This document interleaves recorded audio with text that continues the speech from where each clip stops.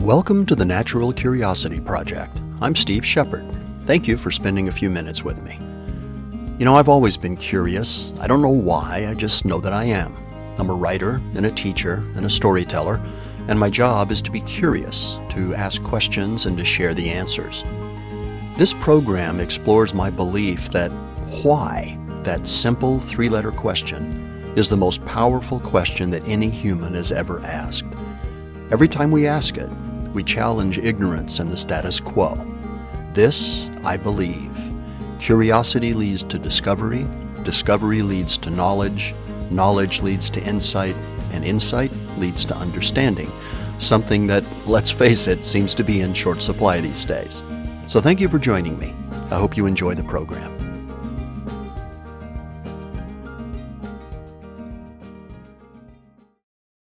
The virtualization of work is not a new idea.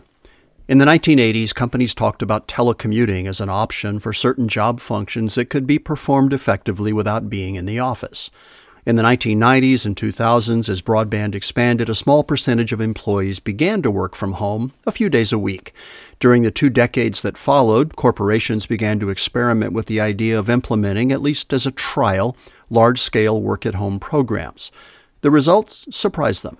In most cases, productivity and employee satisfaction were higher than ever, and company real estate costs and the costs associated with having real estate were down. And then, in 2020, the zombie apocalypse descended. COVID-19 converted work at home from an interesting trial solution into an economic necessity. Overnight, everything went virtual, as millions of employees were forced to become television stars, broadcasting live from their home office studios. Now, one thing I want to go on record with before we get too deep into this episode is that calling what happened the virtualization of work is a misnomer. It isn't work that got virtualized, it's the workplace, and that's an important distinction. People are working every bit as hard today as they did before the lockdown started in early 2020, doing the same job they did before for the most part. But what has actually happened is that the physical location where people do their daily jobs is now massively distributed thanks to pretty much ubiquitous broadband, very capable devices, and unified communications and collaboration tools that make the physical distance between work, the workplace, and the office invisible and largely irrelevant. Now, before the pandemic struck, people downloaded the Zoom app about 90,000 times per day. That's an impressive sounding number, until we fast forward a few weeks into the pandemic and see that 90,000 number exploded to a 350,000 number of downloads, a 4-fold increase. So we all became television personalities, broadcasting from our home television stations with green screen backdrops. We broadcast from the beach, from the bridge of the Starship Enterprise, or from what appeared to be huge, beautiful penthouse apartments, when in fact we were actually transmitting from the extra bedroom with a huge pile of laundry on the bed behind us and a scattering of kids' toys all over the floor. Dogs and cats and at least one ferret jumped up on the desk during our programs. Kids came in for a quick hug. Spouses waved, hair grew long, and sweats and t-shirts became the new version of business casual. And the work? It didn't really change other than in obvious ways, but it got done. In fact, it got done well. And while workers groused about not being able to go to work, they didn't grouse because they weren't able to do their jobs. For the most part, they complained because they missed the social aspects of the workplace, going to lunch with friends, enjoying a beer with colleagues after work, and having dinner with customers. When we dig into the details of hybrid work, what we learn is that for the most part, workers are happier and more productive when they work at home. But that goes back to well before the pandemic. A few years ago, the Office of Management and Budget announced that 63% of government employees performed at higher levels when they were allowed to work at home. And in 2019, a similar study proved that as long as the work is designed properly, remote teams can outperform traditional cubicle-based work groups. So here we are in early 2022. The worst of the pandemic appears to be behind us, and states are beginning to reduce their mask mandates. Companies are heading back to the office, and in-person sales are once again becoming a reality in many areas. Caution is still the watchword, but so is cautious optimism. So what does the future of work actually look like? In this episode, I want to offer a couple of answers to that question. For well over a year, I've spent a lot of my time in my job researching this question for a pretty diverse collection of customers that range from professional services firms to telephone companies to technology startups to universities and large corporations. I've learned a lot in the process, and as often happens, I've come away realizing that there is no single answer to a question as complex as this one. But I do have a few insights that I want to share with you. One of them is a short-term view. The other looks a little farther into the future. Now, most companies are taking the position that some kind of hybrid approach to work is what they'll be putting into place as the pandemic winds down, a model in which the worker and the employer collaborate to determine what the right balance is for different job responsibilities.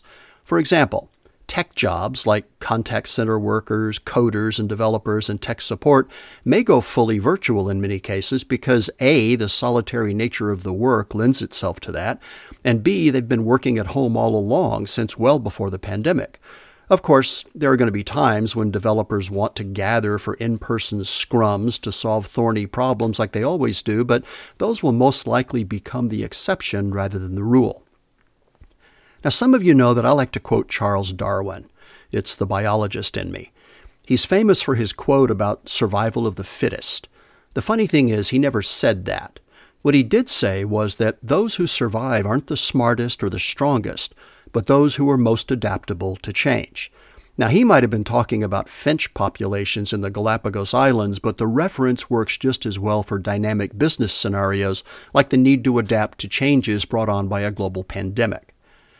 Now, some of the challenges, though, can't easily be overcome by the omnipresent Zoom session.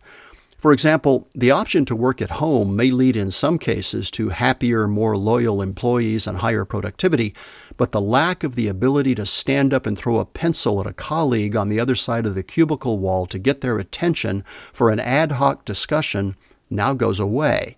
The result? Creativity and innovation can suffer. That instantaneous cross-pollination that happens when people interact fluidly in real time on an ad hoc, instantaneous, face-to-face basis whenever it's needed, that goes away in a remote work environment. Yes, you can set up a quick video conference and get somebody to log on and join you, but by the time you chase them down, get the call set up, and introduce your idea, the moment has passed, and that spontaneous aha fades away. The spark is gone, and that spark lies at the heart of creativity and invention and innovation. Another scenario where the lack of in-person work leads to problems is when there's a significant amount of mentorship involved in learning a job. We've all been in restaurants where our server introduces us to the person standing behind them with their hands locked in front of them, their shoulders hunched, trying to look invisible. They're shadowing, the server tells us. Why? Because a restaurant can tell you all day long what the steps are involved in doing their job, but unless you see the person actually do it, and then do it while they observe you and suggest areas for improvement, you're going to take a lot longer to learn to become proficient at it. This is a vexing challenge in fields like finance and professional services, or even tech support, where engagement with the customer is an intimate and necessary part of being effective. That kind of skill creation just can't be done virtually. Another area that can suffer is the preservation and extension of company culture. Culture is very much an inclusive essence of a company, and particularly where new employees are being onboarded virtually, disconnection can happen because of the impact of physical distance and the emotional distance that it can bring on. Work, regardless of the actual task involved, is defined by certain characteristics that became much more obvious during the pandemic lockdown. Where it's physically or geographically done, how often those doing the work have to interact with other people, and with how many, whether they typically work with the same group of people day in and day out, or have to engage with different people throughout the week, whether the work is done indoors or outdoors, and how close workers have to be to each other physically to do their jobs. Now think about those characteristics in terms of different industries. The hospitality industry, which includes airlines, airports, train systems, cruise lines, restaurants, hotels, and rental car agencies, deals with all of these factors in a variety of ways. Meanwhile, traditional office environments, field workers, and production, manufacturing, and warehousing industries also face them, but again to varying degrees depending on the position. A Python programmer sits at home in their spare bedroom with a laptop and can do their job without ever having to be in close proximity to another human being. A medical worker, or a first responder, or a restaurant worker or delivery driver, they all have very different challenges in terms of how often they have to be with other people, how diverse that group of people is, and whether they spend most of their time indoors or out. So what do managers and leaders have to think about as they develop strategies for a largely virtualized workforce? How must organizations rethink the relationship between employees, the job, work, the workplace, the office, and life? That brings us to the second answer I mentioned earlier, which is a slightly longer-term view.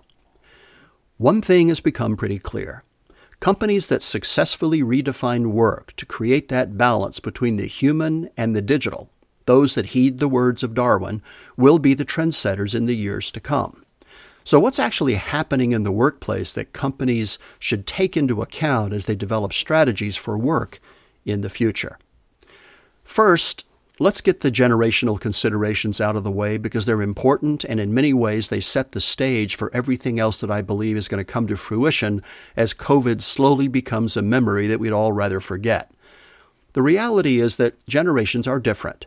Yes, they share many characteristics, and ultimately they all want the same things from work and life, whether they're baby boomers, Xers, millennials, or the newest arrivals, the plurals. It's how they want those things that varies, and companies that fail to heed the differences will quickly find themselves in a state of growing irrelevance with younger employees and customers, the ones they want to influence the most. So here's what's happening. The boomers, who are the oldest cadre in the workforce, are retiring in large numbers and taking with them a great deal of professional wisdom and institutional memory. Author Alex Haley once said, "When an old person dies, it's like a library burning." Those qualities are critical elements of organizational culture, and companies must do everything they can to capture and preserve them before they disappear. Meanwhile, Xers are ascending into positions of upper management and leadership, and millennials aren't far behind. With this ascendancy comes a shift in organizational culture that is normal and natural and necessary. But with that shift comes changes in terms of the mentality of leadership, different expectations with regard to reward systems, mentorship, professional development opportunities, work-life balance, opportunities for promotion, and expectations about the nature of work. Younger people in the workforce are looking for ways to accelerate their growth, while mid-career employees with older kids are looking for ways to balance the time they spend at work with the time that they have for their families. And many of them are looking for work opportunities that support their personal aspirations. They're asking the question, what do I work for in life? Donald Kreutzma is an author and an ornithologist and one of the world's leading experts on the science of birdsong. In one of his books called Listening to a Continent Sing, he said, "I am eager to spend my remaining time wisely as I am increasingly aware that I work to earn money, but the currency I use to buy stuff is actually life itself." Another shift that's taking place in increasing numbers is that two-earner families are changing to single-earner families or to one full-time earner with a more flexible gig economy earner as well. One driver for this is the fact that many full-time workers aren't working to satisfy a career aspiration, they're working to pay for child care. And they've come to the realization that one of them can stay home and be a full-time parent with little change in lifestyle or actual consumable income. The gig worker idea was at first something of a nudge-nudge, wink-wink work model because few people made enough to consider it a full-time job at the beginning.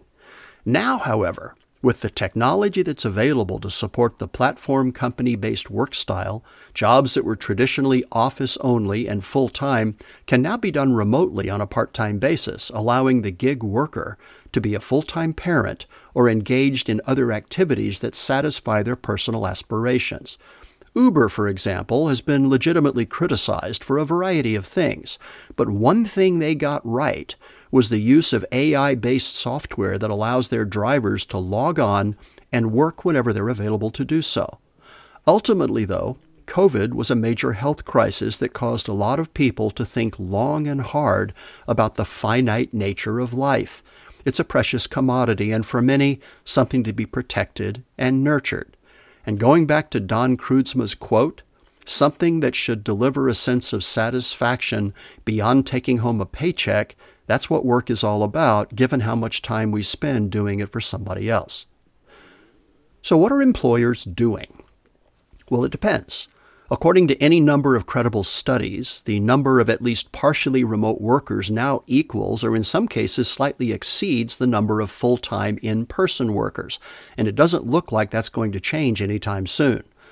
One segment of the workforce that's being particularly vocal about the nature of their work is those who do shift work. Whether in healthcare, manufacturing, parcel delivery, finance, tech support, retail, or hospitality, the reckoning that the pandemic has brought on has placed a great deal of power into the hands of the worker and taken it away from the employer. Some employers see this as business Armageddon, but others see it as an opportunity to embrace a new work model that creates an acceptable balance for everyone, employer and employee alike. The world of ophthalmology gives us a term that applies well to the world of business. That word is scotoma. It means a blind spot. In the case of our vision, blind spots happen because of injury, retinal separation, or disease. In the world of business, scotomas largely happen because of a tendency to worship the status quo.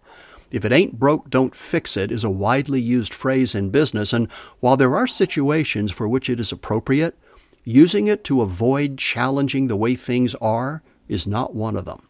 Spend too much time under the spell of the way things are, the status quo, and irrelevance sets in. One of the scotomas we find in business is the business model itself. For many, the traditional 8 or 12-hour uninterrupted shift model simply doesn't work. Parents with young children shouldn't have to choose between earning a living and being a good parent. That's an unacceptable outcome.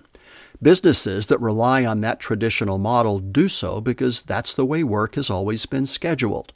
The result is that employees, workers, are treated as expendable commodities. In response, many shift workers have embraced the availability of free or inexpensive online training programs as a way to learn new skills outside of whatever they do during their traditional shift. So many companies are abandoning the standard, you must be here for an uninterrupted 8 or 12 hours model in favor of a technology-enabled model that allows workers to sign up for and work as few or as many hours as they wish. Between 1957 and 1963, there was a popular Western on American television called Have Gun, Will Travel. It starred Richard Boone, and the basic theme was essentially the same as the movie The Equalizer with Denzel Washington. Boone's character, who went by the name of Paladin, and it's interesting that his real name was never known, he was a hired gun who helped people who were in trouble. In other words, as the name of the show implies, he had a specific skill to sell, and people who needed that skill hired him to use it. I tell you that story because I believe that we're actually seeing the beginnings of a have gun, will travel work model emerging as part of the post-pandemic reinvention of the workplace. Let me give you an example of what I mean. I want you to imagine that you work for a large corporation in a traditional 9-to-5 kind of job. You have an accounting degree with a minor in finance, so you work in the treasury department of your firm, a company where you've worked for 15 years. You make a good living doing the work. You're good at it. But you don't love it. It's become a job, not a passion. What your employer doesn't know is that you have a pretty varied skill set, and these are skills that are important to you, and they're skills that are beyond what you get paid to do for your current employer. You're a professionally skilled photographer and videographer. You're an active member of Toastmasters and a well-respected public speaker. You're a serious electronics hobbyist. You produce a biweekly podcast about leadership for young adults. You teach a finance class at the local community college, and because your mother was a diplomat and you grew up in Mexico City and Montreal, You speak fluent French and Spanish. These are the skills and activities that you're passionate about. You're good at them, and they bring value to a lot of people outside of your workplace. What if your current employer could find a way for you to use those skills in your current job? Well, today they can. The thing is, we now have AI-based technologies that can easily match the requirements of a particular task in a company with vetted skills of existing employees through the creation of an accessible skills inventory. This model would reduce the firm's dependence on third-party providers. It would give employees the ability to match passion with income. It would make it easy for employees to work full-time doing the things they like and are good at, or in some cases fewer hours if life demands it. It would create higher levels of employee loyalty. It would expand the in-house skills inventory. And most important of all, it would put control of employees' work lives into their hands rather than feeling as if they're at the mercy of an employer who sees them as an expendable resource. In the final analysis, employers and employees have to work together in a deliberate way to create a work environment that in fact works for everybody. Employers have to recognize that just because 9 to 5 is how it's always been done doesn't mean that it's a requirement for effective and efficient work output. But at the same time, employers and employees alike have to work together to create a vision of what the ideal workplace realistically looks like. For example, how do they organize most effectively in the new hybrid world? What technology-based tools should be used to create a data-based work assignment environment, one that matches a worker's skills to an immediate business need? What blind spots do we have that prevent us from seeing obvious ways to change the business for the better of all concerned? What are the criteria under which we now hire employees based on this desire and demand for a heterogeneous skills inventory? Ultimately, how do we ensure that employers are able to get the work product done for which they are paid, while at the same time ensuring that employees feel like human capital, something to be invested in, rather than human resources, something to be consumed? Everything changes, sometimes because of the natural way of things, sometimes because of a disruptive event like the global pandemic that has forced us to redefine the nature of life and work. The most important thing companies can do right now to ensure that they remain whole and vibrant and productive and profitable, and to ensure that they have loyal, committed employees that help them do that, is to stop resisting the inevitable reality of change and start asking, hey, why not? Given that good leadership displays the difference between what is and what could be, a redefined workplace, a redefined relationship between employer and employee, sounds like a great place to start. Hey, thanks for dropping by. I'm Steve Shepard, the host of the Natural Curiosity Project, where we're committed to the idea that curiosity leads to discovery, discovery leads to knowledge, knowledge leads to insight, and insight leads to understanding. In every episode, we explore some topic that piqued our curiosity enough to make us want to share it with you. I hope you enjoy the journey. And if you did, I'd appreciate it if you'd leave a comment over at iTunes or SoundCloud, wherever you listen to the podcast. Thank you very much. We'll see you in the next episode.